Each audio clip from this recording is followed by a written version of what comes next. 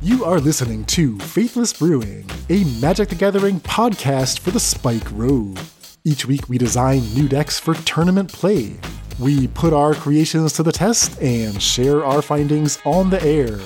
Coming up on the brew session, Combat Thresher is a prototype that's ripe for abuse. We've got 6 new deck lists in Modern and Pioneer. Then on the flashback, testing results with Third Path Iconoclast. That's all coming up on Faithless Brewing. Thanks for listening and enjoy the show.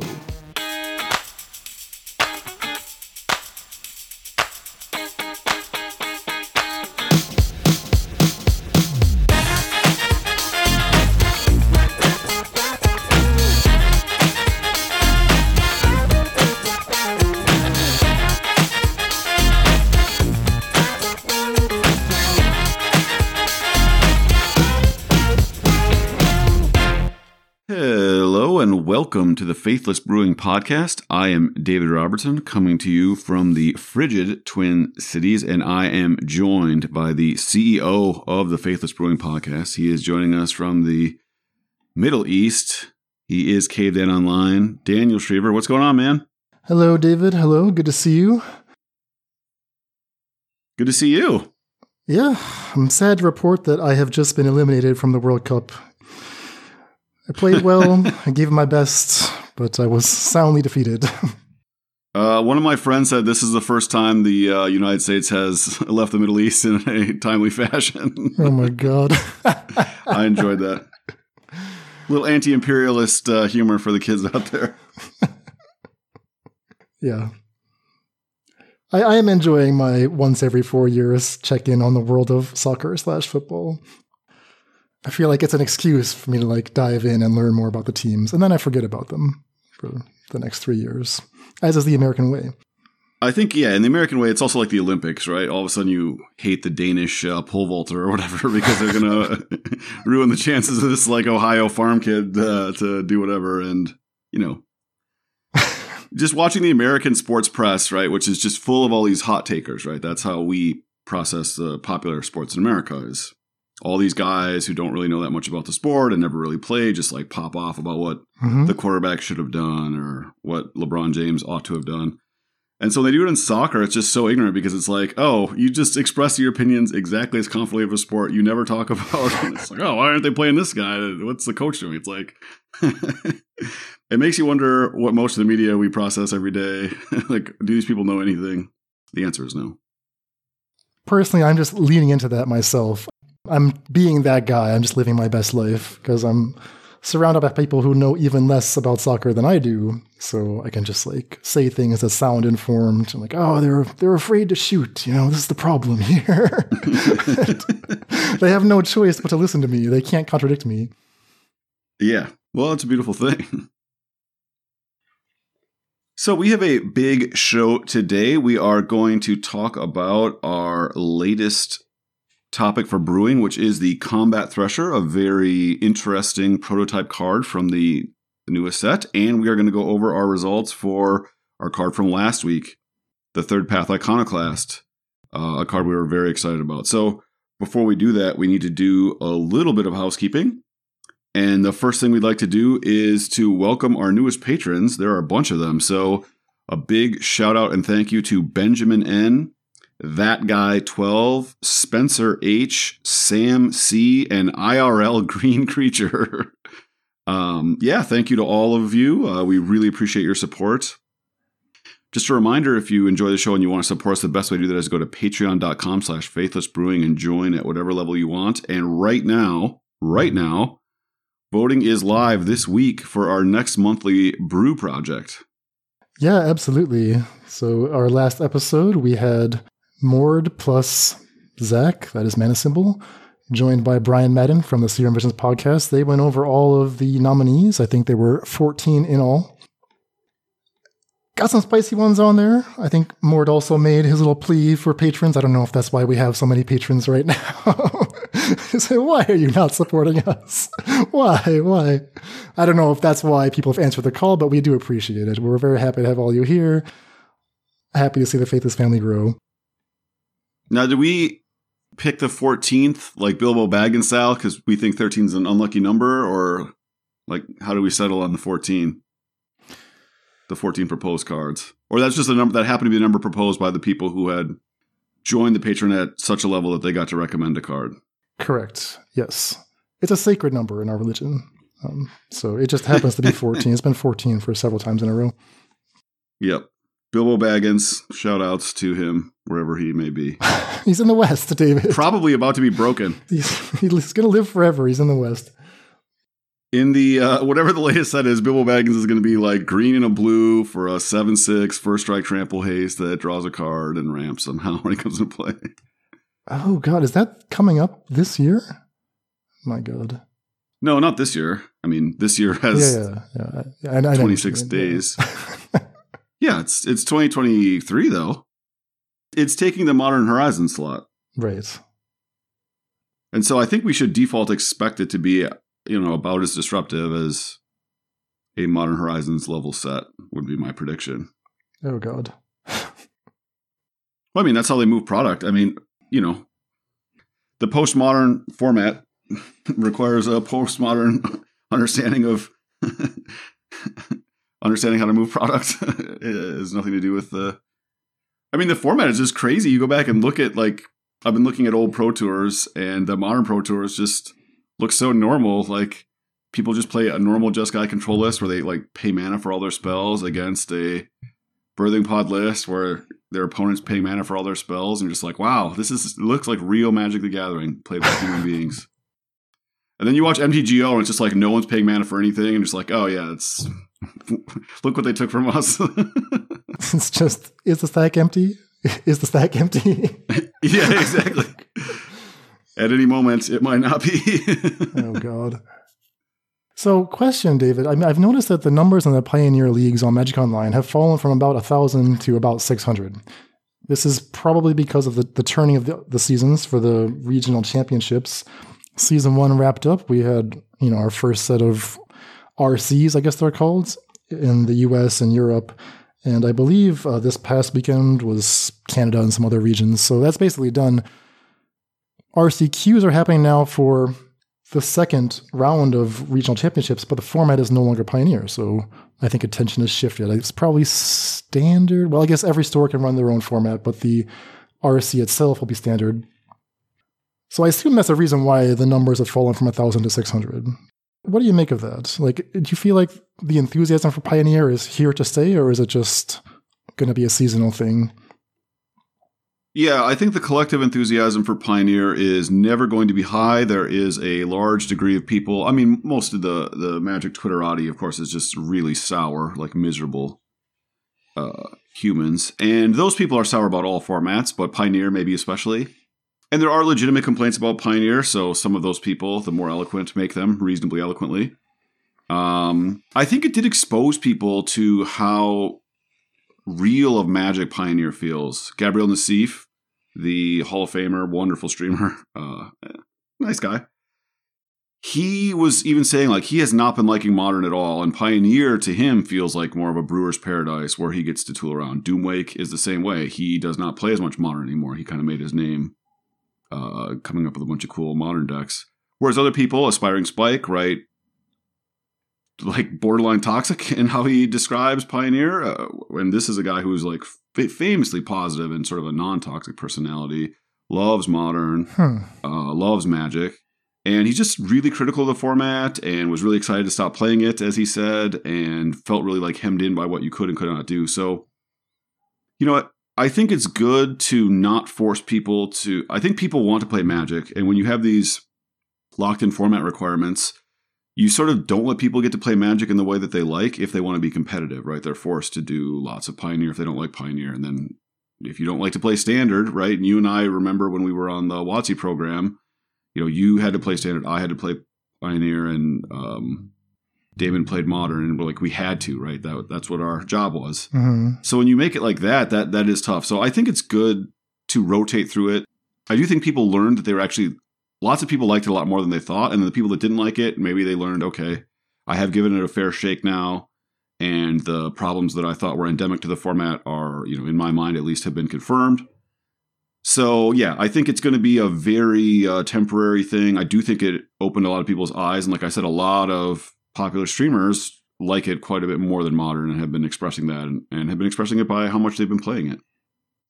You said previously that there's, two different paths for experiencing Pioneer. The one path, the path of the grinder, we could say is, okay, I've got a tournament coming up. I'm just going to pick one of the top decks or try a couple of them and see which one I like and just jam those same decks over and over again.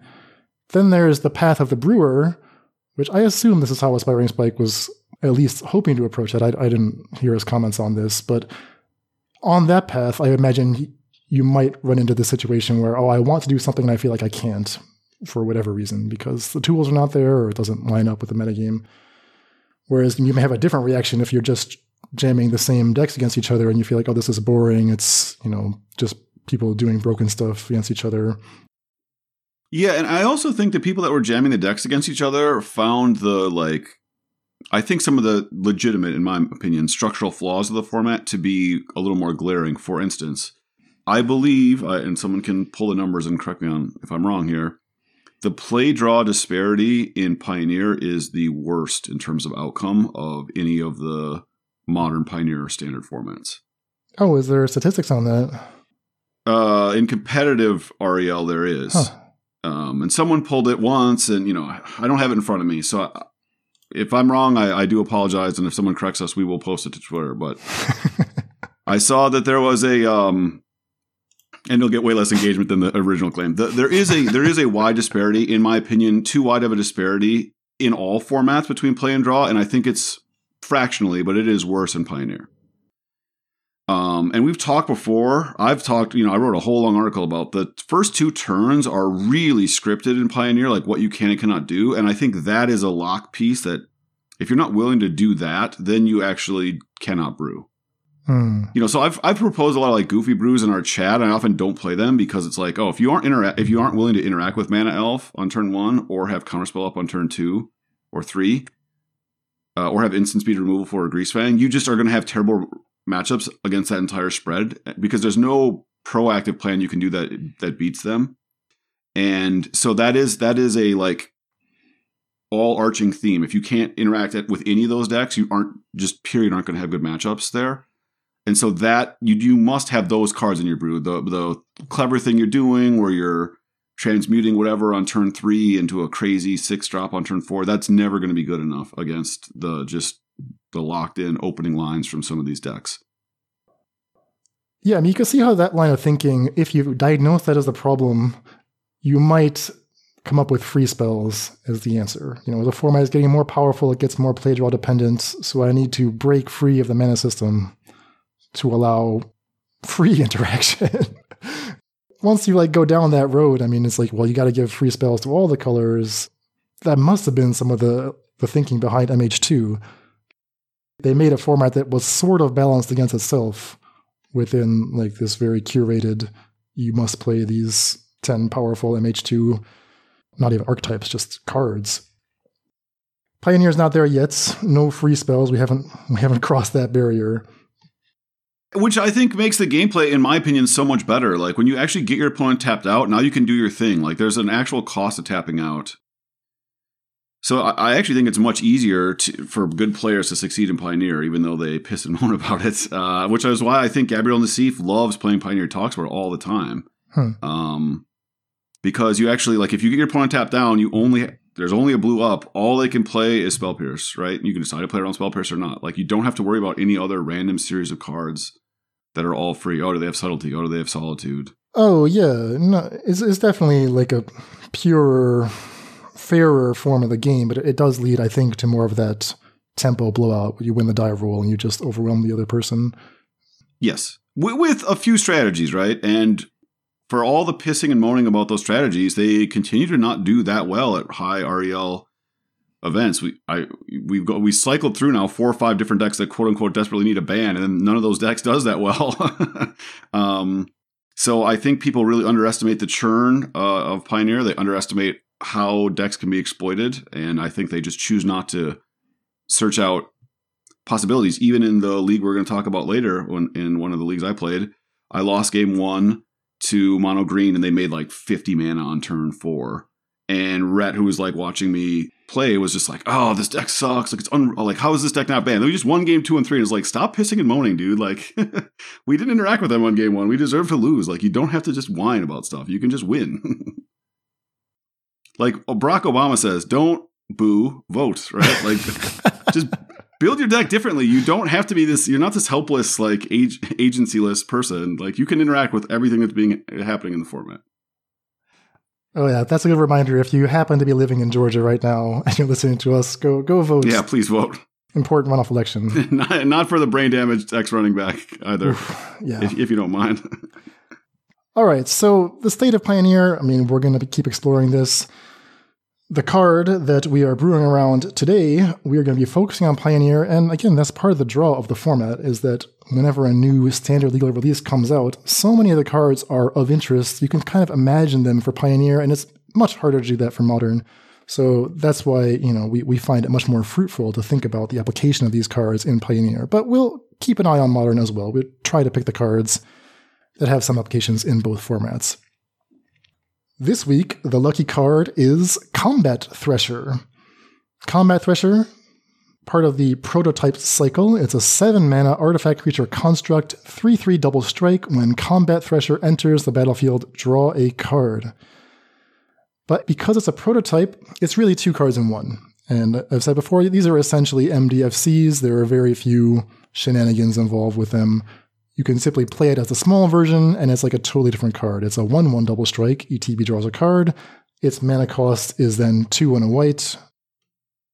The usual rules interactions apply, where you can play it as the small side. For 3 mana, you can blink it and it will come back as the big side.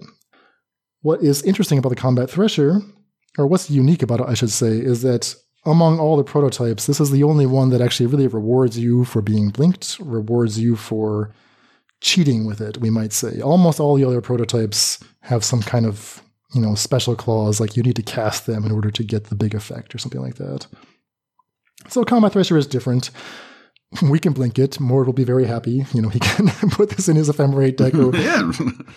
But that's not enough in itself, right? I mean, 3 mana for 1/1 double strike that you can blink. Is that a brew around card? Well, I'm not sure. So that's kind of the question, David. What do you think about, what do you see when you see a Combat Thresher? So first of all, double strike is just an exploitable ability, right? We know that any pump effects, any way to increase power, you get a lot more out of it putting lifelink on a creature with double strike. So there's always something there. Now, there's been a bunch of 3 mana 2/2 double strike cards that have been printed. Typically, it's 1 white, right, for a 2/2 double strike. And if it's from the second Mirrodin set, that creature is pro green and pro black. And then the other one, I think, had like Revolt. It gets a +1/+1 counter at the end of turn. And then one was a warrior that like gave double strike to another warrior when it came into play. I might be missing. I mean, those are the 3 that are coming to mind. But there's we could go on and on. There's probably a couple more. Well, you're making me realize that none of those cards really see widespread play. So maybe we just don't know how good double strike is. Like, the only double strike card that I can think of having recently seen it in play against me is Fury. And that's like not bad. 3/3 double strike is not bad. But like the other ones you're mentioning, Phyrexian or Mirran Crusader, that random one from Khan's block, the warrior one. Yeah. We don't play those cards. Like they're usually not priced for constructed. Yeah, Mirran Crusader is probably the only one. It saw sideboard play in like Hate Bear's list. It was very good when Jund was very good because it was resistant to removal. But the resistance to removal is sort of, in my mind, equivalent to drawing a card, right? So none of them had a come into play ability. And what we learned is that a 3/3, no matter how powerful, is really limited, very gated in how powerful it can be if it doesn't do something when it comes into play. So the only one that we listed that saw any play at all in Modern, and Modern 6 years ago was much more powerful than Pioneer today, was resistant to removal. So functionally, you weren't punished, right? And it was a sideboard card. It wasn't a main deck card typically. So this is a card that at least doesn't get punished by removal. Okay, your opponent can fatal push it. That's always going to be good. But at least you're up a card in that exchange. And that's the baseline for something, right? So against removal heavy decks, this is a 2-for-1. It is a card they need to kill because double strike is threatening. But it's a card that we don't get punished for it being killed because it draws a card. That's the main draw to me, is like the default mode is not that bad. If we can, a famous NBA player was asked about the Nets and said, "Hey, players should come here. It's not that bad." So that's the baseline of Combat Thresher. Well, okay. So here's a question for you. It's not that bad. If we compare Combat Thresher to previous 3 drops or 2 drops that just draw cards, so they're not that bad. Like, this is not as good as some of the other options, right? Or is it? Like, I'm thinking of cards like, Rogue Refiner, Banned in Standard, Wall of Omens, Wall of Blossoms, Ether Channeler. We had a week on that. I mean, these are, if you just want to have a body that draws a card, you have options. So I don't know how Combat Thresher stacks up there, but I feel like it can't just be for that reason. Agreed. I think the fact that this is a card that's actually threatening, though, cards that just draw cards are only good if you can accrue a bunch of value. And what we found with Ether Channeler is that value doesn't matter. The format, as we just described, is very tempo positive. So this is a card that actually trades much more effectively. If you have any power booster at all, it becomes much more threatening. If you have a way to grant it lifelink, obviously there's another prototype you could play with it that grants it lifelink. It is an artifact, which is relevant. So I think it's much better. First of all, the walls you named are not playable. They're not legal Pioneer cards. Sure. I think it's much better than Other Channeler because Other Channeler is good at a thing that you cannot do in Pioneer. You can't just make like a grindy value deck. And the other one, the green-blue card, there is no energy list. And without an extra use for energy, I think this is actually better than that as well. Right. And that's just the front side. I'm not even factoring in that at some point late in the game you draw it, and this card is very powerful if you just happen to have 7 mana. Yeah. So of course you mentioned it's an artifact, so there's a whole realm of potential synergies there. We can pump it and see if we get paid off for the double strike. Yeah, we can get the backside either by paying 7 or by blinking or who knows, reanimating. We can definitely make that happen. There's room to explore, but I think it's good to sort of figure out what the baseline is and what we need to exceed.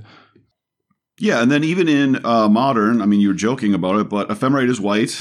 Yeah. This wants us to play white lands. And there is a whole, series of cards related to artifacts. Ingenious Smith, Stoneforge Mystic. They pay you off for having Ephemerate and white cards, and this is another card with Stoneforge Mystic. It holds equipment very well, so... I think this card is never going to be insane, but I think it's going to be good. Well said. The perfect Faithless Brewing card. So Exactly. And it draws a card. It draws a card. It can never be that bad. It'll help you beat Jund. That's what we're looking for, really. Exactly. Right. So let's start in Pioneer. We got, it looks like 5 lists that you prepared for us here, and some you've already tested. So the first one looks like it's in Bant colors, and I see the card Teleportation Circle, which is a 3 and a white enchantment. At the beginning of your end step, you get to blink either an artifact or a creature. It comes back right away. Yeah, so my genesis with this card is actually quite long. So you had said when this card was spoiled, we don't ever want to really brew around this card because isn't it just worse than there's a 4-mana god that blinks creature. So you said you have to really want to blink an artifact specifically. So that's just like that statement from you. We're never going to talk about this card unless there's an artifact we want to blink specifically. So that just like stuck in the back of my head. And then I played against somebody, maybe it was LA111, and he played a Esika's Chariot, and then he accrued up and attacked, and then, whatever, I chump blocked or something, and then he blinked it with Charming Prince. And I was like, oh, because we had also built a deck like that. And I remember Damien had played and didn't think it was that good. And as soon as he blinked, I was like, well, I can't win now. There's just like 15 power in play. And I was like, oh, Chariot is an artifact we can blink every turn. That is an artifact, specifically an artifact. I don't have to ever worry about crewing it up. I can always make sure it's immune to push. This is when Red-Black was very good. So that I was like, wow, those 2 cards together just goes over the top of every mid-range list. No one is playing K-Command at this time. So I had built a list right around that, and we had tried an updated version with Ether Channeler, and I didn't think Ether Channeler was very good, and the list felt very medium. So I had played a version of this with the Thresher. The thing about Thresher is it's another card that keeps our draws smooth. It's another draw effect with Teleportation Circle because we're already playing cards like Prophetic Prism, which aren't super powerful. There's actually a lot of tokens worth blinking. So we're playing 4 Portable Hole, 4 Ingenious Smith, 4 Renowned Weaponsmith. At the time I was playing more green for my ramp, I realized, what if the only green card I want is Asika's Chariot? So everything else is blue and white, and we are playing a very light green splash, so we take way less damage. The Prophetic Prisms also help us cast our Asika's Chariot. I realized I hated the 5 mana. We were playing the Gear Hulk, the green Gear Hulk. Bouncing that was actually really tempo negative, because often you wanted to put when it came into play, you wanted to pump it up so it could be effective blocker, but then you'd like lose that counter again, so I didn't like that. And I finally kind of got clearance to play all the Sky, the Council flagships I wanted, because people had finally adopted this card, so I was like back on multiple of those. Yeah, the deck just like ran really smooth. I ran through a league, I went 3-2, and the only losses I had were 2 Mana Screw. I was playing 23 lands with a Glasspool Mimic, so I just added an extra land and added an extra cantrip. Yeah, I'm just going to basically run it as is here. So the Thresher is another artifact, so our Ingenious Smith is more likely to hit. It's another great target for Teleportation Circle. Yeah, it's just a really nice card. It has 2 colorless pips in it, so it's actually really easy to cast with Renowned Weaponsmith if it lives. Like, the Smith pays for all the colorless pips at once. And if you, for whatever reason, have a bunch of Renowned Weaponsmiths in play, you can cast it for the full boat sometimes. You just 7 mana, 3/3, double strike. Yeah, Renowned Weaponsmith, the most intriguing card in this list for me. It's 1 and a blue for a 1/3 Artificer. It taps for 2 mana that you can use only toward artifact, spells, or abilities. It also can search up some random limited card. You described how powerful it was to play like Weaponsmith on 2 into Sky Sovereign or Gear Hulk on 3. I'd actually tried that list during our Ether Channeler week. It was very impressive, but I did feel like we were near the bare minimum number of artifacts to justify putting Weaponsmith into the deck. Now, Brothers War is an artifact set. I'm wondering if we should just like take another look at Weaponsmith. I mean, here for starters, with the Combat Thresher, that's a beautiful synergy, but with any prototype potentially, or with Surge Engine or anything like that, like there's got to be a lot more mana sinks, and it's just such an explosive play to go Weaponsmith into anything that's an artifact that costs, well, I was going to say 5, but even just Weaponsmith into Combat Thresher plus something else. Yeah, it's also worth noting, I didn't even realize this, I'll just admit how stupid I am, until I was like playing maybe my second league. The Prophetic Prisms actually filter this mana for you into real mana. Interesting. Which turns it into like just a normal ramp spell. So let's say you play Weaponsmith on 2, your opponent doesn't kill it for some reason. You play Prophetic Prism, and then you, draw your 3rd land, and then you play your Thresher. Then the next turn, you can, if you don't have artifacts in your hand, you can filter a land through the Prophetic Prism using the Weaponsmith to cast like a Teleportation Circle. Let's say you're stuck on 3 lands. Which happened a lot. Like, yeah, it happened a surprising amount of times. So you made a note that you'd played multiple Mightstone Weakstones in your previous draft, and the card did not impress, but you're still giving one copy a chance. I mean, what have you found for Mightstone Weakstone so far? So you don't have that much use for the extra mana is the main problem. And a lot of the permanents you want to hit are not creatures, right? So it's a little bit better at killing creatures. Well, not a little bit. It's much better at killing creatures than the Sky Sovereign, but it doesn't actually end the game. So this deck like does a good job stabilizing. And then you need to like end the game before your opponent does whatever the crazy thing is that wins. And Sky Sovereign is much better at doing that, right? It puts an extra body into play, hits a blocker. It might be that I just like played worse matchups or whatever, but I think I had 2 of each, and then I ended up siding out a Mightstone, both Mightstones in all 5 matchups that I played. So does that mean there should be 0? Probably. I don't like abandoning a card just because you play like one league where all the matchups are bad, but like you don't want it against mono green. You do want it specifically against red black, but that's like the matchup you're best at. Like you basically can't lose. They'd have to have like an uncontested Shieldred, and you have to just flood or miss land drops. So it's like, it's really good. It's, it's great against them, but like, so what? And then what else is it good against? It's okay against mono white. But, like, is it really that good? I mean, it's not that good. Well, I've had a devil of a time killing Sheoldred lately, so the fact that Mightstone Weakstone does it once and then with a teleportation circle just does it over and over again, that's attractive to me. Yeah, but I'm just saying that's exactly my thought process. Like, oh, this kills Sheoldred, but it turns out like Sheoldred doesn't matter. You just blink Chariot every turn and they just lose. Like, you're going up 2 2/2s and they're going up a couple of life. That's if you're doing nothing else. You just kill them. So yeah, I mean, I'm gonna keep the one in. Like you say, it does kill Sheoldred. It does draw 2 cards a turn if you're blinking, right? So against like control, it's the best thing to blink. They can't kill, like if you're trying to bounce a creature, they can kill it at instant speed if that becomes a target, and this isn't that. So I'm leaving it as a 1.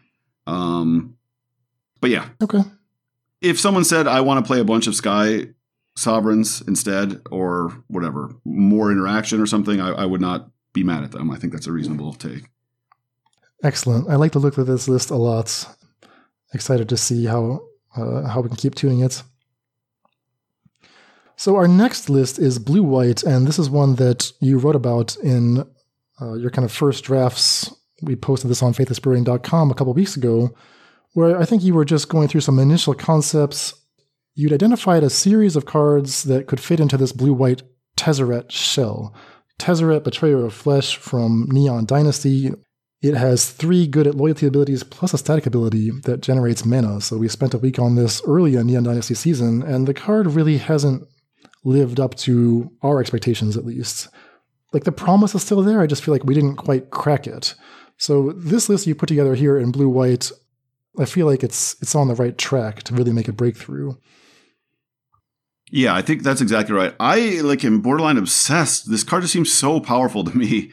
But I think part of it is our love of value has been causing us to misuse it.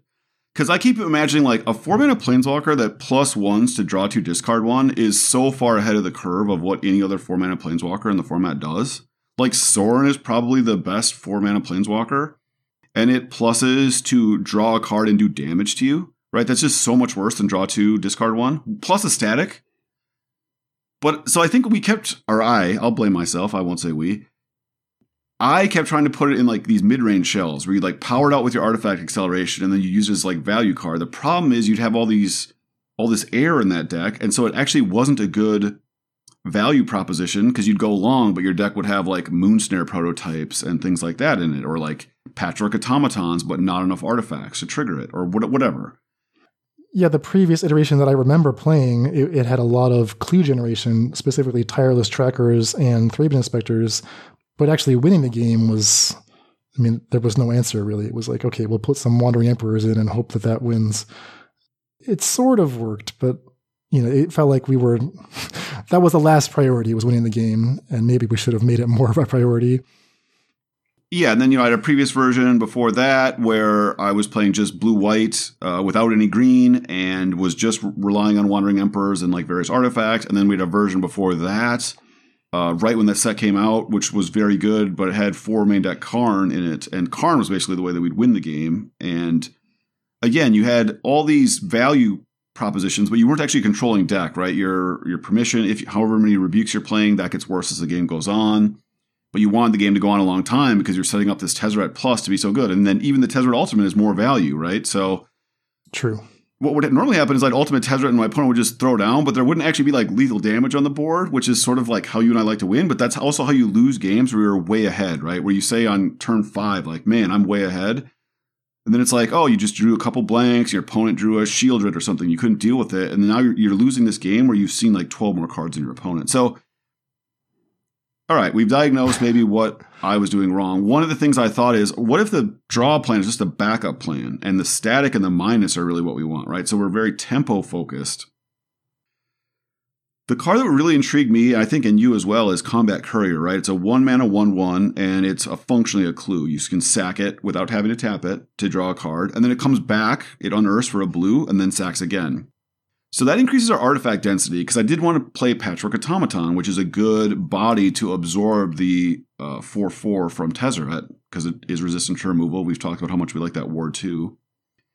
Combat Courier is a way to like play a bunch of clues that still count as artifacts for Patchwork Automaton. Yeah, it's 2 clues, actually. It's not just 1 clue. It's 2 clues. Yes, right. 2 clues in a trench coat, I like to call this card. And you can even do the thing where you like bring back Combat Courier for a blue, make it a 4/4 with Tezzeret, attack, right? Your opponent can take 4 or not, and then you can just sack it for free with the Tezzeret ability. So it's like threatening, right? It's a threatening play. Yeah, and that may seem impossible, but there's a really quirky interaction where Tezzeret Static checks for the first activated ability from an artifact you control. And the phrase you control means it only sees artifacts that are already in play. So that means that unearthing the Combat Courier, since that was not in play, that was in your graveyard, that does not count against your Tezzeret Static. So you still have the static available for sacrificing the Combat Courier after you unearth it. And that's very, very cool. Yeah, and then Combat Courier is just a body that sticks around, so it makes your Springleaf Drums better. It makes your Moonsnare prototypes better. Before we were playing Thraben Inspector, which I was really liking. But this is an artifact, so it triggers Patchwork Automaton. And then now we have enough artifacts to play Patchwork Automaton. And then we also get to play the Thresher. So the Thresher is another artifact. So we're going to keep our artifact density high, so our Tezzeret Plus is threatening. The 1/1 that draws a card, that's good. And then it's a body that, again, absorbs a 4/4 from Tezzeret very, very well. Yeah, that's exciting. 4/4 double strike. Yeah, exactly. So, I mean, that ends the game very quickly. And then we also have Ingenious Smiths now because our artifact density is so high from Combat Courier. In fact, I even have a note here. I think you should only play 2 Inspectors and play the full 4 Smiths. Oh, 2 Thraben Inspector, 4 Ingenious Smith? Yeah, okay, we can make that change. Yeah, exactly. I think that's what you want to do. And the more I look at it, the more it seems like obvious. And maybe you could even turn the second Thraben Inspector into another Surge Engine or Reckoner Bankbuster. You have to maybe run the math on that a little bit.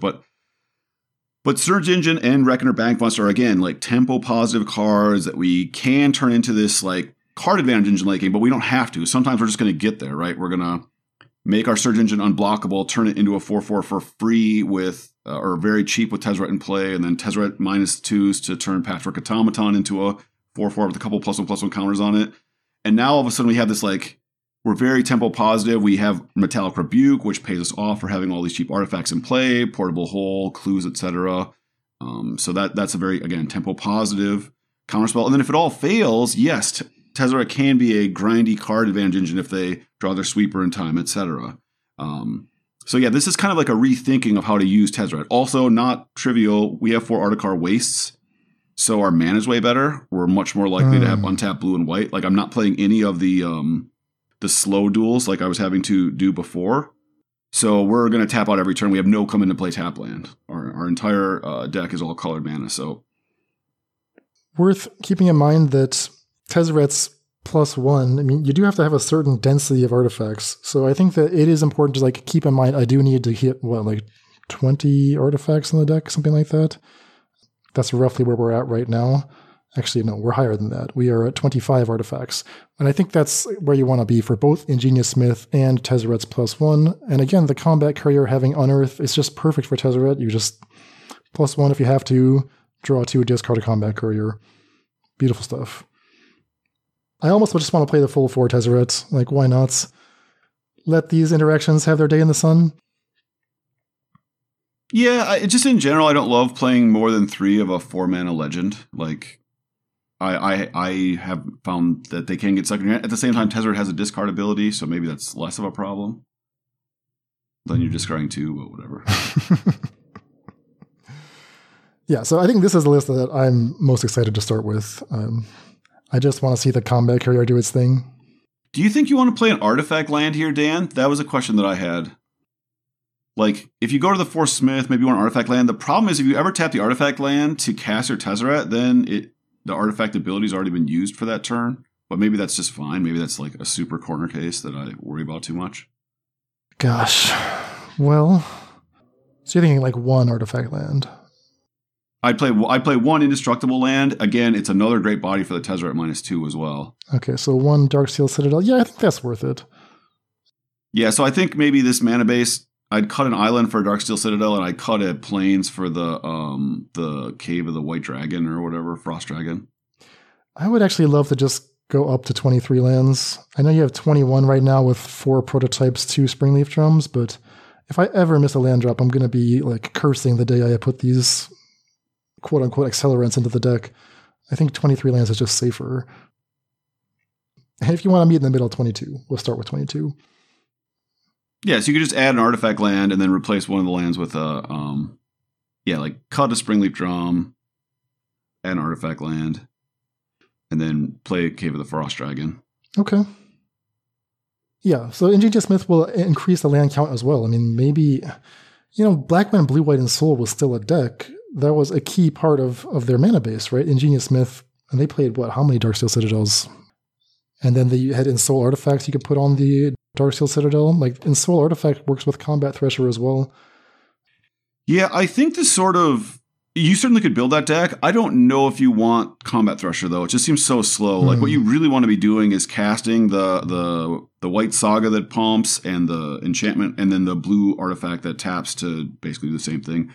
All that stuff in a very tempo positive way to maybe attack on turn 2 for 4 or 5, right? You're crewing up your Ornithopter. Yeah.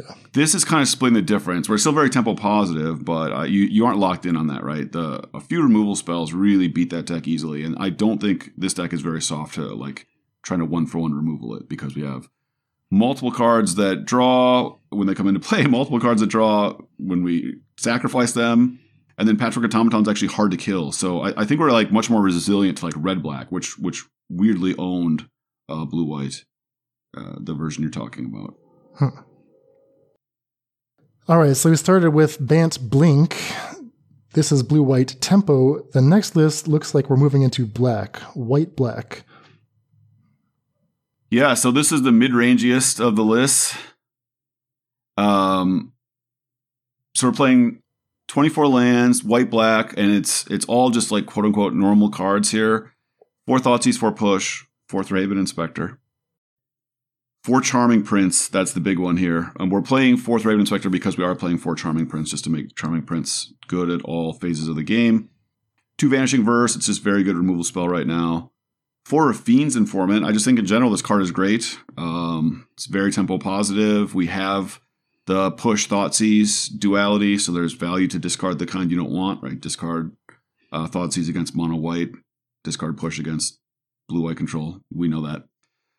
Then we have 8 prototypes. So we have the Thresher and we have Flesh Gorger, 2 Graveyard Trespasser. Then we have 3 Refurbish and then 1 Sky Sovereign. I think Refurbish is just great. It's great with Rafine's Informant if we need to like turbo out one half or the other. And it's great because one of the reasons these cards, you kind of flag you weren't that big a fan of is like, okay, I play my Flesh Gorger, and as you pointed out, all right, I kill it. Kill it for 1 mana. It's like, I don't care if I pay 3 life. Well, you do kind of have to kill a 3/3 lifelink if you're trying to race it, right? Red-black can't just leave it in play, right? It loses that race. So they will kill it, fair enough. That means it's just right on curve for us to just play Refurbish that turn, and refurbishing this into a 7/5 is asking for an insane. I mean, we haven't drawn any cards, right? We've just played card for card. They played a removal spell. We played a creature. We put another creature into play. They can kill it again. They have a few cards that do that, Dreadbore, etc. They've just paid 10 life to just go card even with us. I mean, it's just an insane amount of life, especially in a format where there's lots of shock lands. And same with the Thresher, right? It's a double strike creature. Will they kill it or not? We can block and trade with it, and then you can just refurbish it back. Obviously, Charming Prince is a great line with these prototypes, and then Rafine's Informant, Thraben Inspector, Graveyard Trespasser, and even a crewed up Sky Sovereign all have come into play triggers. So it's just a very, very fair but very interactive mid-range deck. I don't hate having a Phyrexian Flesh Gorger in play, like 7/5 Menace Lifelink with some ward. Obviously, that's fun to have in play. I just personally don't want to work that hard for it. But the way you put this list together, you're not working that hard for it. You're content to play it on 3 because you're not really in a rush. But yes, you have, enough effects that you're reasonably going to get that 7/5 in play a good chunk of the games, whether that's the Charming Prince Blink, refurbishing it after they kill it, or refurbishing it after you've discarded it to your Rafine's Informant. So I think that's pretty elegant the way that's set up, as it's like a natural part of the curve that, I've got a top end built in, but I didn't have to put in any like ramp cards or anything like that. Yeah, so you have this solid late game in mid-range matchups, but you don't play any expensive cards, right? We have 3 4-drops and a 5-drop. So our deck is actually very interactive. It's very low to the ground. You're never going to have these expensive cards stuck in your hand. But if the game goes long, as you said, these are split cards. So like I get to play my MD. If I'm flooded, I just play Fleshgorger the 7-drop, whatever, if we're trading resources in our red-black, mirror or whatever. Now, here's a question for you about Rafine's Informant. We've seen this card get adopted as a staple in like Abzan Greasefang, for example. However, I was looking at results from the past week, and I noticed a few different lists had cut the Informants. They played Professor of Symbology instead. The lesson learned mechanic, that has that loop built in, so if you're just trying to put Parhelion in the graveyard, Symbology does that just as well as Knive does. You just won't get the 3-2 body ever. You'll be stuck with a 2-1 body. But in exchange for that, you have the option to occasionally grab a lesson. Environmental Sciences, and I think in the Abzan list they were playing like maybe one of the Disenchant effects. I forget. They were playing 3 random lessons. They weren't playing Mascot Exhibition, the 7-drop. Oh, okay. I'm curious if Professor actually gives us some optionality that this deck might want more than it wants a 3-2. Because you could just directly swap Symbologies in for Rafine's Informant and then get access to those, like the land ramp, not ramp, sorry, the sciences or whatever else. Not ramp. But, if you're just trying to hit land drops to get up to, your full price prototypes or whatever, it's something. Yeah, so it's an interesting point. I actually started this list with the full 12. So I had 4 Rafine's Informant and 4 Professor of Symbology and 4 Charming Prince and then 4 Refurbish. And I was almost like, we had the option to like play our guy on 3 and then blink it with Prince, but we were also like almost like a turbo loot to put the creatures in the graveyard. But I just have not liked Professor of Symbology every time I've played it. I don't care at all about the lessons. I think for Abzan, the thing is like, my opponent's going to sell out so hard to attack my graveyard that this fair plan is actually going to be much better. But the 3 power is actually relevant because it accrues Sky Sovereign here. Yeah, it might be correct. I can't say that it's wrong, but I just have not been impressed by the Professor of Symbology. And I could imagine going back to sort of what I said, like maybe a less interactive deck that was all in on like the Turbo Region plan, but I'd have to play with this list first before I decide that that's necessary. I think we're interactive enough that we don't need to sort of go all in on that. Yeah, I agree. No, I mean, Symbology is slow for sure, and 2-1s kind of suck in Pioneer. That was my main takeaway from Arcane Proxy Week is, God, this body is useless. 3-2 is definitely much better, if we can pull that off. All right, so that is a black-white mid-range with some prototypes. Next up, we're back in blue-white. We've got a Blink theme going on, but we're going about it a slightly different way. So no teleportation circle here. Yes to Charming Prince. Instead, we have the 4 Charming Prince and 2 of a kind of forgotten Blink spell called Hallowed Respite. It's blue-white sorcery. Exile target non-legendary creature, then return it immediately to the battlefield under its owner's control. If it entered under your control, you put a +1/+1 counter on it. Then you can flash it back for 3. So it's sorcery speed, so it's not going to be saving anything from removal or anything like that, but it can give you some value. You could potentially tap an opponent's blocker. I forgot to mention that part of the card. So that's your Blink package, but what are you doing with it here? Yeah, so one of the things I liked in my post-board games for the first list that we talked about, we've got this huge sideboard where we bring in like Malevolent Hermit and all this stuff to try to be disruptive against control, because we know that blinking... Control decks are not that impressed by casting our 4-mana teleportation circle, and then the next turn we're casting our Chariot. So the sideboard plan was to bring in Hermits, but I didn't realize how good Hermit was with blink effects. So you play it on 2 or 3, and then it's so good against blue-white because it's not like Mystical Dispute, because you hold that in your hand, it just gets worse, right? They don't play into it. They just keep playing lands, and they cycle their Shark Typhoon and whatever. Play their Wandering Emperor, which is in blue. Malevolent Hermit's in play attacking them every turn, right? And so it's going to trade for a card or it's going to kill them. And then the backside, you cast from your graveyard. That allows your non-creature spells to resolve. That's not that important. But if we have a blink effect, we just reset back to Hermit again. So we're back on that disruptive plan. And then if they kill Hermit, we still get to disturb again. So you're like getting a 3-for-1 almost, where they have to deal with this card or trade for the counterspell effect or not. And And then it comes back, so that's our 2-for-1. We get a 2/2. That allows our non-creature spells to resolve. And then if we would rather have the Hermit side, we just put Hermit back into play. And then we get to trade again with whatever effect. And so I'm even playing Dennick because I was so impressed with that. Dennick is another card with Disturb. It happens to interact very favorably against Greasefang. So you're playing main deck, hit against Greasefang. That is also reasonable against aggro. Oh, because Dennick says cards in graveyards cannot be targeted, and Greasefang targets. Yes, exactly. Yep. Okay.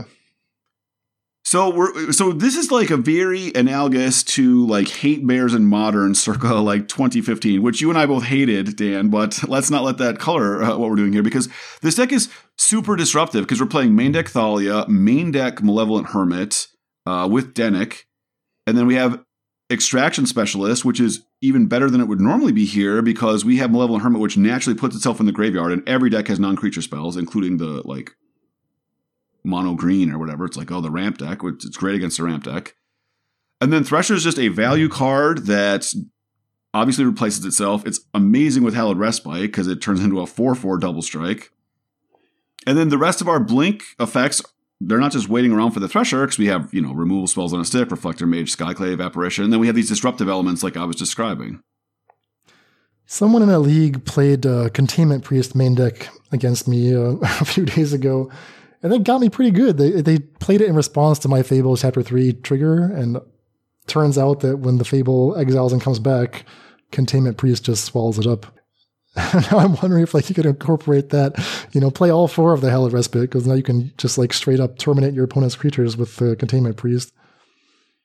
Yeah, the problem is you have to know that their creatures are better than yours, because it disrupts your plan. You can't blink your own creatures while that's happening.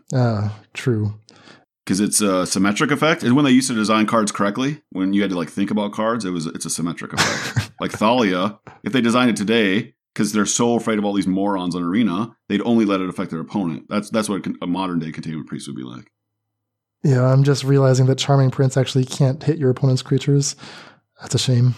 Yeah. All right, never mind. I thought about. I had built when Containment Priest was main deckable was when Winota was good because it just beat Winota by itself. And so I had played around with shells like that for a while. So it's definitely something I've thought about. It's really good at that time because it was good against the Fable and Winota. Yeah. So the concern I would have about this deck, it's not with the selection of creatures. All the creatures are strong. You get a lot for your mana. That line with Disturb creatures, getting them back from the graveyard as many times as you want. I think that despite not really having card draw per se outside of the Combat Thresher, you have tons of stuff to do. It's just a little bit slow out of the gate. There's not much happening on 1. There's a lot happening on 2 and 3, especially when you factor in the backside of Malevolent Hermit. So I'm wondering if I just need to adjust my expectations. This deck is not going to roar out of the gates. It's just going to be a little more of a mid-range deck. Yeah, exactly. So I think this deck is kind of taking the role of what mono white is doing, but instead of being an aggro deck that's really weak to removal, this is a little more disruptive. And because it's more disruptive, it can go later into the game, and it trades for the fact that it kills much slower. So we just have to see if that fits into the format very well, because mono white loses very badly to red black. Just cannot beat it. So my theory is we're making our deck slower, but much more resilient against a deck like that. Yeah, it's interesting because the strength of mono white is that you can just run people over, and by turn 3 or 4, they have no chance of blocking or defending. And this deck will never do that. No. By turn 4, you've got a couple 2/2s and 3 2/3s and maybe a 3/2 in play. Yeah, right. And so yeah, it's more of an experiment in that space because yes, the mono white deck has a great mono green matchup and is okay against mono blue spirits and red blue control.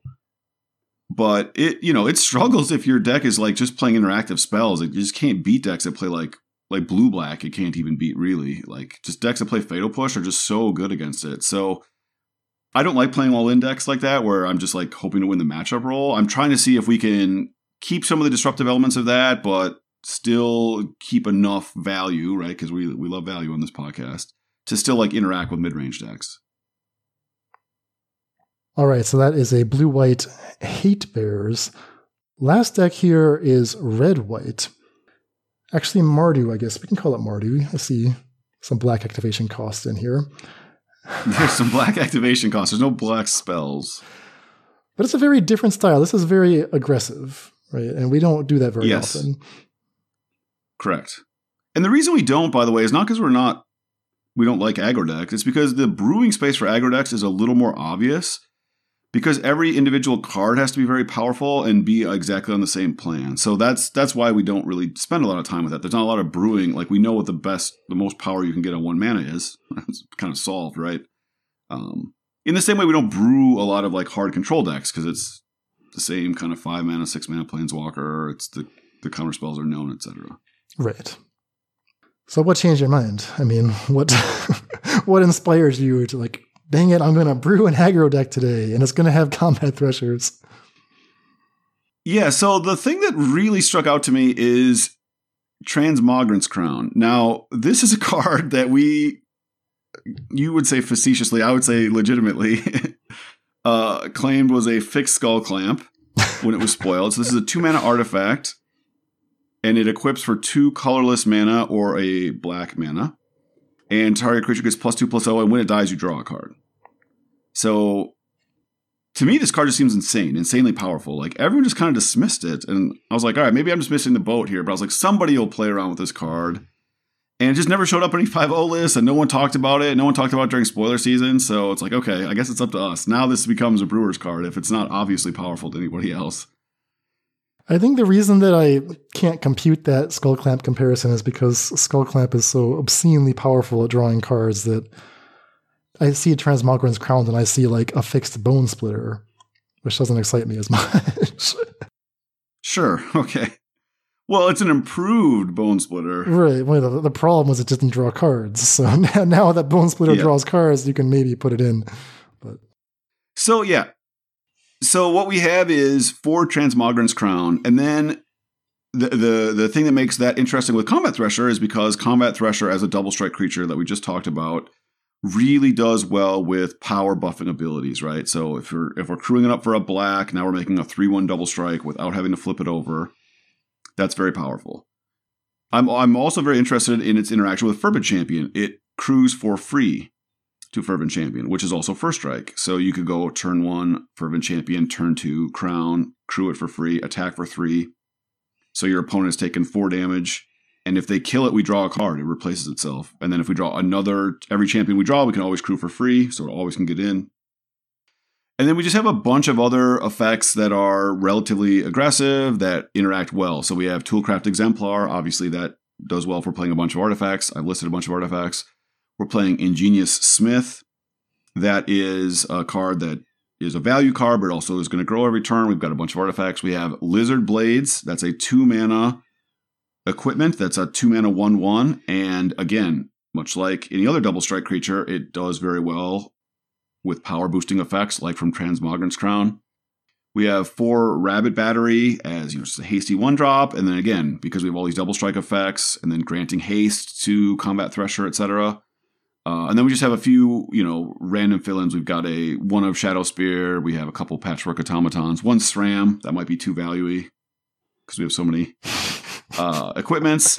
1 of Scrap Heap Scrounger. And then a 1 of Maul of the Skyclaves. Again, just a great card to dump on one of our double strikers, take it to the sky, do the last points of damage. And a 1 of Shrapnel Blast.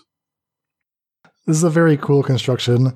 I like the Rabbit Batteries in particular. This is 1/1 haste. Reconfigure for a single red. The equipped creature, when you reconfigure it, gets +1/+1 in haste. So you can imagine having a Rabbit Battery, got a point or 2 of damage in. Maybe you found it for free off the Ingenious Smith. And then later in the game, you can play your Combat Thresher, reconfigure the rabbit onto it, and now it's attacking as a 4-power creature, essentially, with haste. That's very cool. Lizard Blades, I feel like this card has not performed. We haven't tested it much, but I know a lot of people thought it might be like an on-rate creature, but I think it's been a little bit worse than people expected because it doesn't add any power when you equip it. Yeah, so like Lizard Blades, in theory, is the card getting equipped too, right? So that's picking up the Crown. That's picking up the Rabbit Battery. Right. So that's the thought process there. It's like extra copies of Combat Thresher in a way. A 1/1 double strike. Yeah, exactly. Yes. Yep. And it can double strike your Toolcraft Exemplar or something, right, if you need to. The other thing is all these cards also insulate you from Wrath effects, right? So we didn't just crew up our Combat Thresher and get in for 4. They cast Anger of the Gods and exile our Combat Thresher. Rabbit Battery comes back into play, and then, or Lizard Blades or whatever. And then if we play another creature, right, we haste up the new creature after the sweeper was played, like the classic anti-control strategy. Whatever happened to that Mind Link mech deck? That deck was sweet. Like, maybe Combat Thresher is the card to make that Mind Link mech finally work. I think we tried it with Lizard Blades, and it just like didn't have enough juice. Yeah, we could do that. Let's pull that up here. I will attach it if for the people who get to see the notes.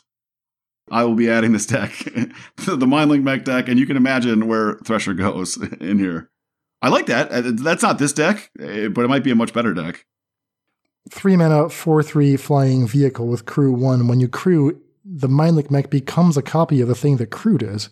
So you crew it with a haste creature, now your Mind Link mech has haste. You crew it with a double strike creature, now you're attacking for 4 in the air with double strike.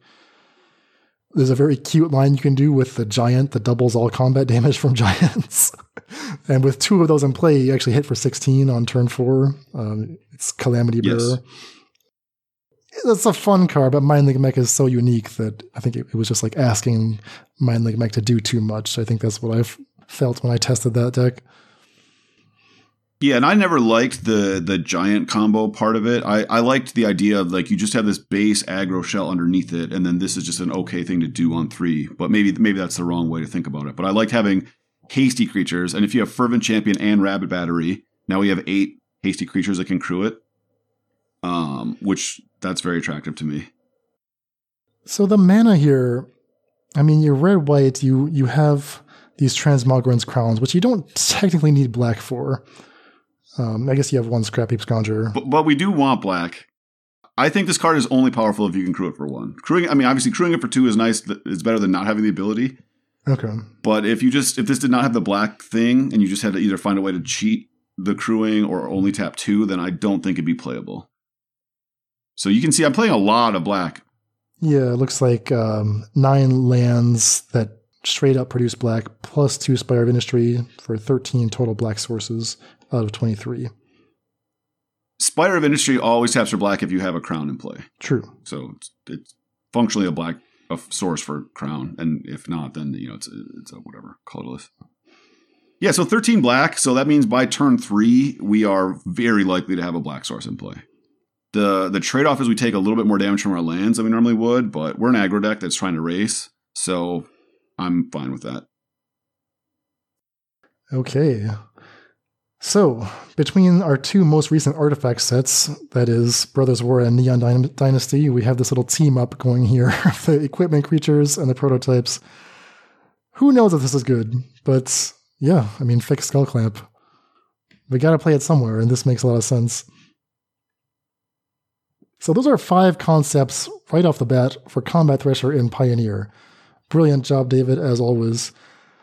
For the Modern fans, we did identify Combat Thresher in our preview episodes as a card that might be good enough in Modern, just because it's a more Blink-friendly format. As we test this card this week, if Mord gets to play something, I'm pretty sure he'll play some kind of Blink Modern deck. Just a hunch. I haven't talked to him about it yet, but just going to go out on a limb and suggest he might test that. So we'll see what he comes up with there. I did check to see if anyone had previously succeeded with Combat Thresher in Modern, and there has been one 5-0 list. It takes some of the synergies that, David, you just mentioned right at the top, right? The white cards in Modern that deal with artifacts. So Ingenious Smith, Stoneforge Mystic, Esper Sentinel, 4 copies of Combat Thresher. So you're going to cast this for 3 here. You're not cheating this into play at all. You're just paying 3, getting your 1/1 double strike, drawing a card. But you do have the Ephemerates. So you have that line now where you can Ephemerate your Ingenious Smith, get another card. Ephemerate your Stoneforge Mystic, get another equipment. Ephemerate your Combat Thresher and just draw cards. And you have the 4 Solitudes, because we have to play some MH2 cards. So we have the Sentinels and the Solitudes and 4 Urza Saga, so everything's taken care of there. You have an equipment package. I think most often you'll be getting the Nettle Cyst. If you feel like the Stoneforge Mystic is likely to survive, you can get Cauldron Complete, and there's also a Shadow Spear for the Urza Saga to find. It's listed as like mono-white affinity in Goldfish, but it's really not affinity at all, right? It's just mono-white Stoneforge that happens to play artifacts. The thing I would point out, though, is like we keep talking about, oh, you blink Thresher, its value. Like it also becomes a crazy threat. Like right. that is worth noting. Like when you blink it, you're not just, oh, it's not like another card that you're blinking. Like, oh, I blinked my Channeler, I drew a card. Okay, it's like I blinked this, I'm threatening 6 damage next turn. It's an insane amount of damage.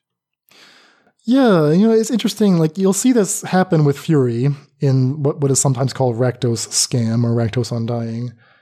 A deck that just took a while to like really find its footing. I think people were initially focused on Grief as like the thing. You gotta get the Grief, gotta make sure that happens quickly. And you could put that in white-black, you could put that in black-red.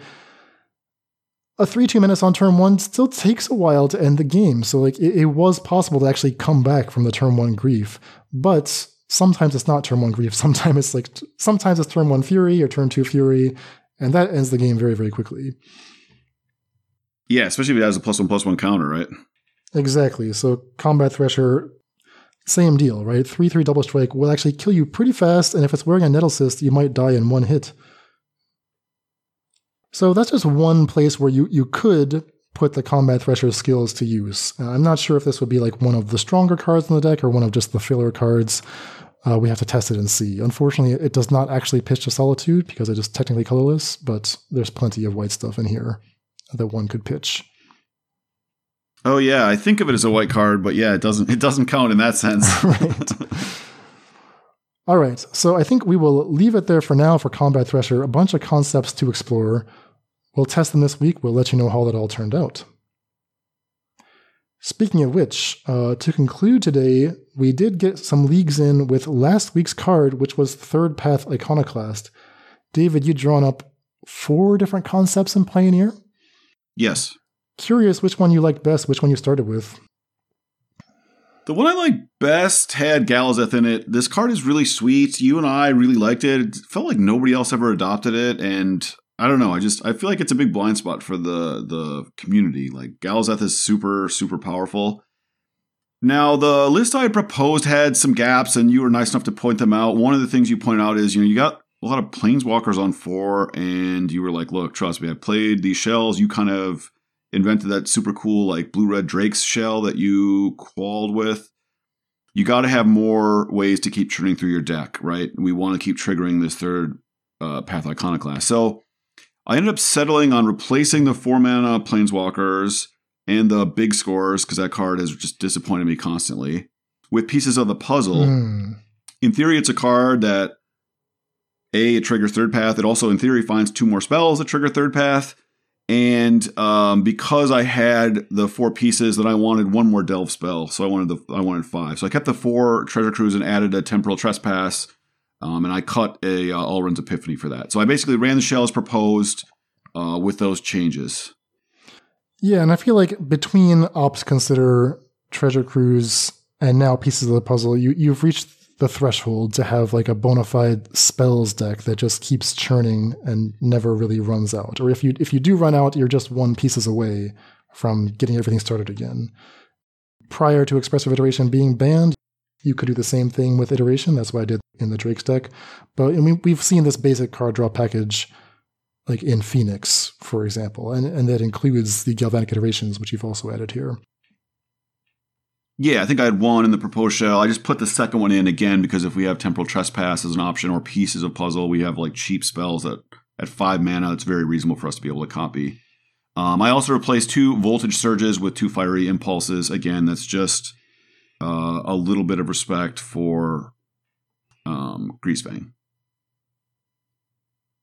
So yeah, took it through a league and went very well. I beat Blue-Red 8 Pyromancers, which is, like we said, level 1, the proposed list. So to play that game 1, 2-0, very, very easy victory. I will say, think maybe my opponent was a little inexperienced or something. Had I been playing you or one of the many excellent players in our Discord, I would have, I think, still won, but it would have been much closer, both of the games. So this match was a whitewash, but I think maybe a more experienced player, it would have been very close. But I felt like I was favored. Again, Galazeth is like our second mana cheat, right? So Delve is a way to cheat mana. That's why it's banned in Modern. Galazeth is another way that dodges all the graveyard hate, that allows all our artifacts to make all this mana for us. And it's hard to play cards that interact with both, right? A lot of the cards that red decks play do 3 damage. So Galazeth comes into play as a full-on 2-for-1 if we don't get to Spell Pierce or counter or interact with their second burn spell. If we do that, then it's a, 3-for-1 or some crazy thing. And then it ramps. Like, it just leaves a treasure in play, which helps us do other stuff. Or can be used in our next Galazeth. Played Green-White Angels. I took a picture kind of taunting Dan and Mord because they were complaining about win conditions. So I just let my opponent get up to 52 and then just freaking rinsed them. 2 attacks in a row. You can take a look at the screenshot. I don't know, I have like 40 creatures in play. We don't need win conditions. Third path is the win condition. It just takes some turns. The game's over. Again, this is the classic. This would be hard for normal mono red to interact with. But we go way over the top because we have this extra package with Galazeth just generating all this mana. They don't interact easily with Galazeth because they're doing their own angel thing. And Galazeth turns these 30 creatures into a zillion mana, and then we fly through our deck.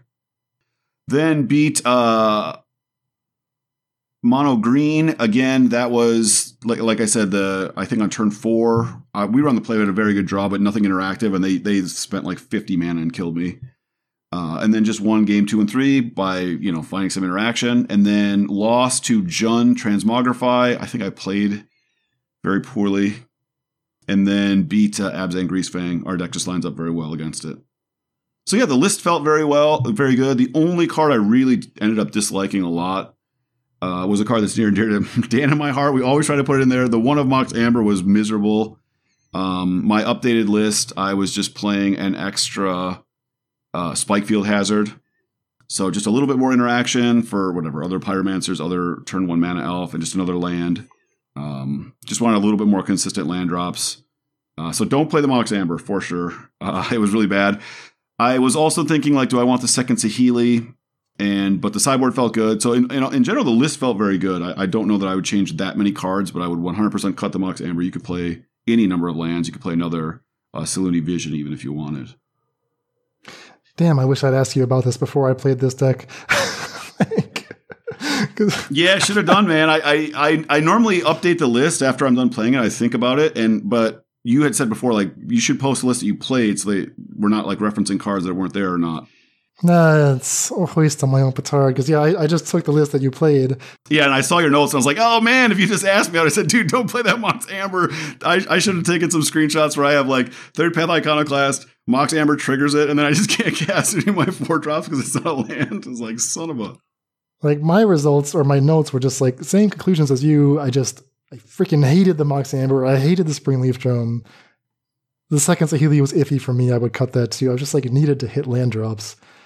My league was a 3-2, and the 2 losses, both against more aggressive decks, one against Mono White, I should say, and once against, is it Phoenix?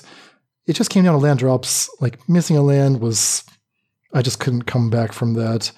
And even against Blue-White Control, where I played that the first 2 rounds, lost game 1 both times, which, was just a question of having, like, I had like 4 dead cards and they had 0. What were the dead cards?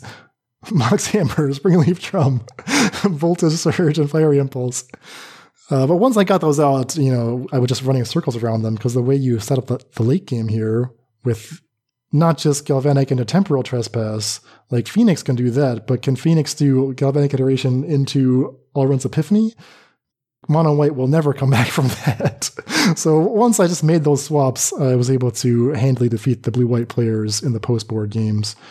And then same result against Greasefang, 2-0 in my favor. So a 3-2, I think that if we can just address the land drops issue, that will smooth out some of the bumpiness. Yeah, so it's interesting. We don't need to go too deep into this. The one thing about Springleaf Drum is allows for like super, super nutty early draws. Because if you play Springleaf Drum on 1, then Third Pass Iconoclast on 2 automatically gets to cast any of your 1-drops. And that came up for me a bunch. Like being able to leave up, like being able to do that and then shock their elf. Just puts me so far ahead tempo-wise. And then you get to cast Galzeth on 3. I know what you're saying, Dan, about it being air. And it's only good. So like if you cut the second Saheeli, you for sure have to cut the drum because I don't think you have enough creatures. But like those openings mattered to me a few times. I played a lot more aggro decks than you did, so that's just something to note. I'm not saying it's wrong or right. Maybe it is right to cut it. Maybe it is right to cut the second Saheeli. But it ended up mattering multiple times. Like they would play Pyromancer, and then I would play my Pyromancer and shock their Pyromancer and get a 1/1, and then I'm like infinitely ahead because I can play Galzeth the next turn.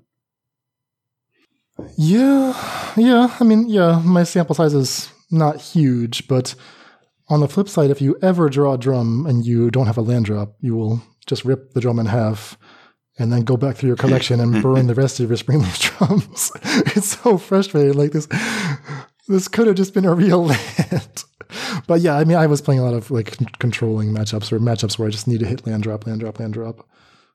Yeah, and like, again, I was boarding out the Saheeli a lot, right? So at least one Saheeli. So if you're doing that, then maybe you have to not have the drum, then maybe the drum isn't worth it. So it's worth thinking about, but I'm just saying the counter case is that I had, I think, 2 or 3 games where Springleaf Drum was part of like an incredible nut draw. Because if you ever go drum into Iconoclast, any disruption piece, I think I even had a Spell Pierce one time, like Spell Pierce or Kiora, then play Galzeth, like the game is over. You cannot lose. But yeah, then against control, it's dead-ish, and that's really tough. So yeah, I don't know.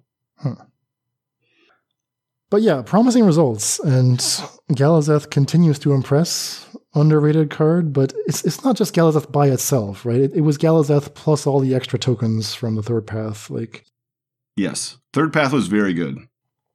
Like it didn't have to survive. Like you could win with your just late game Elrond's plan if it came down to it.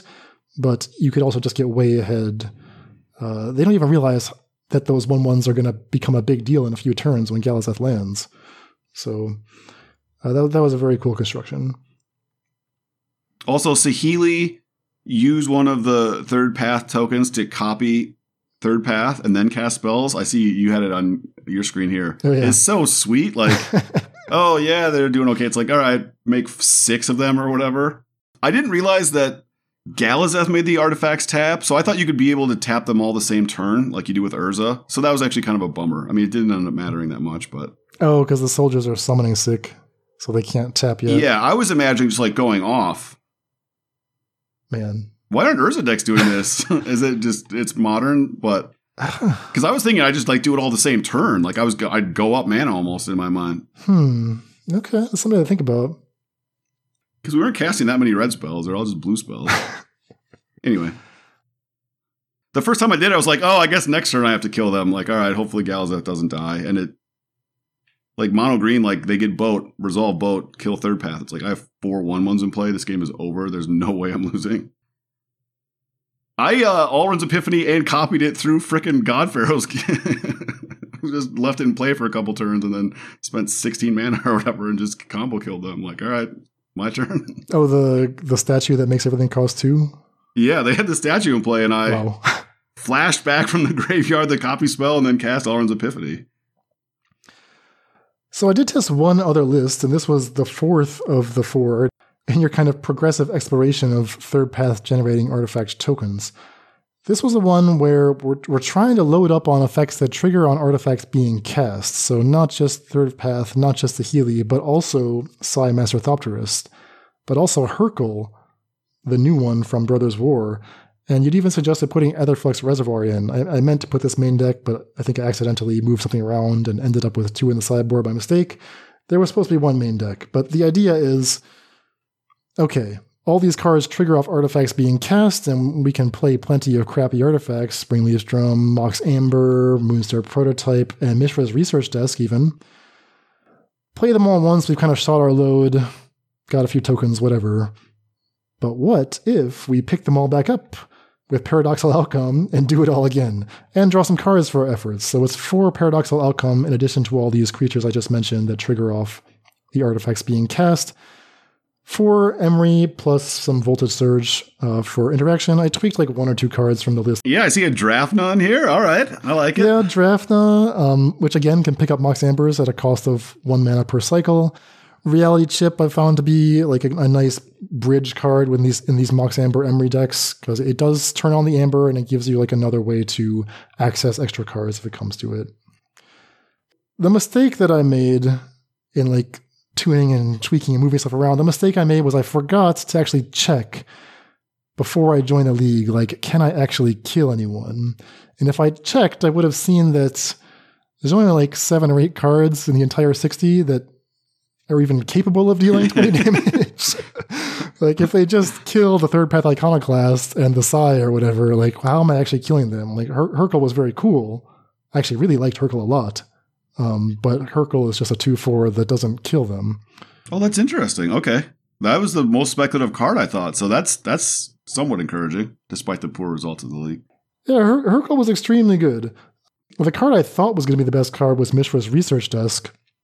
I spent a lot of quality time with the Research Desk in this league, just like spinning through it because I had nothing else to do, discovering that I put too much error in the list. So it wasn't like... The Research Desk was not bad. Like, it is pretty close to a draw 4 discard 2. Like Mord and I were talking about, I don't think we realized during our preview season that you actually get 2 turns to use the spell. So it's like pretty close to a free draw. Like that never, the timing was never an issue. It was just a question of, in this build, I wasn't really drawing to enough powerful things. So this list just came up short. I mean, I think I won the first match against Lotus Fields, and then I had a series of increasingly hopeless losses against other stuff where they just killed my win conditions, or I just couldn't find them early enough. I just couldn't keep up. I lost to 2 blue-white control decks. I lost to Rakdos midrange, and I got run over by Thalia in mono-white. So I think the numbers were just like a little bit askew, but I did notice in the 5-0s from this week that a similar concept had 5-0'd, and when I checked like how they'd built it, so they had Third Path, they had 3 Sais, so they weren't playing Saheeli, they weren't playing Hurkyle. So they had the 7 cards that make the tokens, they had the Emrys, but they'd shifted the numbers. They were playing 4 Reverse Engineer, 2 Paradoxical Outcome. So there, I mean, Reverse Engineer is a much more solid card. Like, I had a couple sad Paradoxical Outcomes that only drew 1 or 2 cards. Reverse Engineer never has that problem. On the other hand, it doesn't pick up your artifacts again. It doesn't aim as high, but it's going to see you through. Now, how does this other deck, this is by Arbitrary Armor, how does this deck actually win? Well, they've got Paradox Engine in the list. And I think that's the part that maybe I should have included something like that, because in my league, I had a bunch of turns like looking for something that could win, but there was nothing in the deck that could actually just claw it back from a position where I was behind.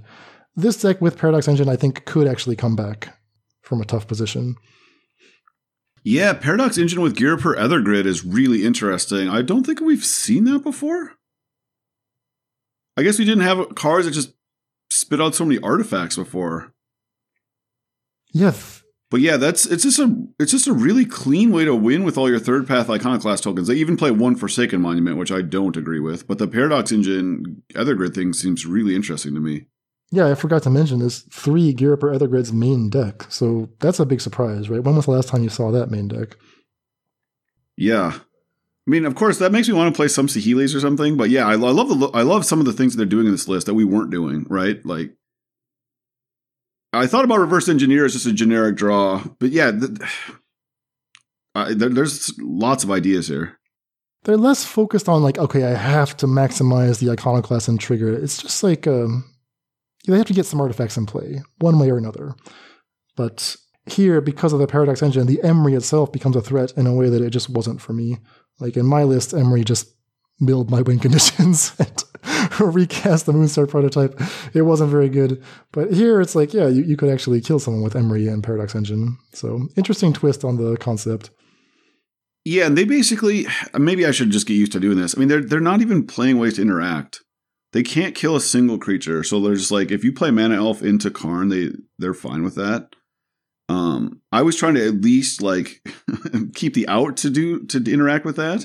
But again, part of that was because I wanted to have enough instance that, in theory, our dude could go find paradoxical outcome for us. So, yeah. The fact that you said Hurkyle was kind of good makes you want to, like, build more Hurkyle lists. Yeah, Hurkyle was very good. And it didn't even have to be for artifacts. Like, I got a couple times where I got artifact and instant in the same turn and drew 2 cards off Hurkyle.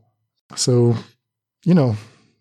Yeah, and like, what if you loaded up like a lot of your land slots with MDFCs? So like Hurkyle, there's like 6 instants to find and maybe like 1 of the blue and 1 of the red sorceries. And then like Hurkyle could just be, you know, doing all kinds of stuff. Yeah, exactly.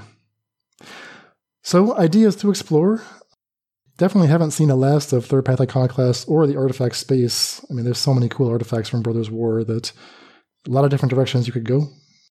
Excited to try more Hurkyle. I mean, Drafna wasn't great, but I'm like thinking about Drafna lists as well. We'll see. But I think the main takeaway we had though is like Third Eye is way better than Young Pyromancer. Yeah, I agree. Yeah, definitely.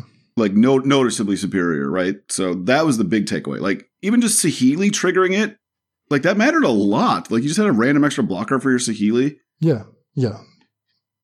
Agreed. All right. Well, I think that'll do it for this episode. Yeah, until next time.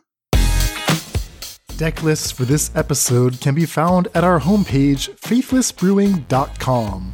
And tune in next time as we crack open the Brewer's Mailbag and answer your questions about Modern and Pioneer. Support for this podcast is provided by brewers like you. Join the Faithless family and help support the show at patreon.com/faithlessbrewing for Discord access, bonus content, and more. That's all for today. Stay safe and we'll see you next time.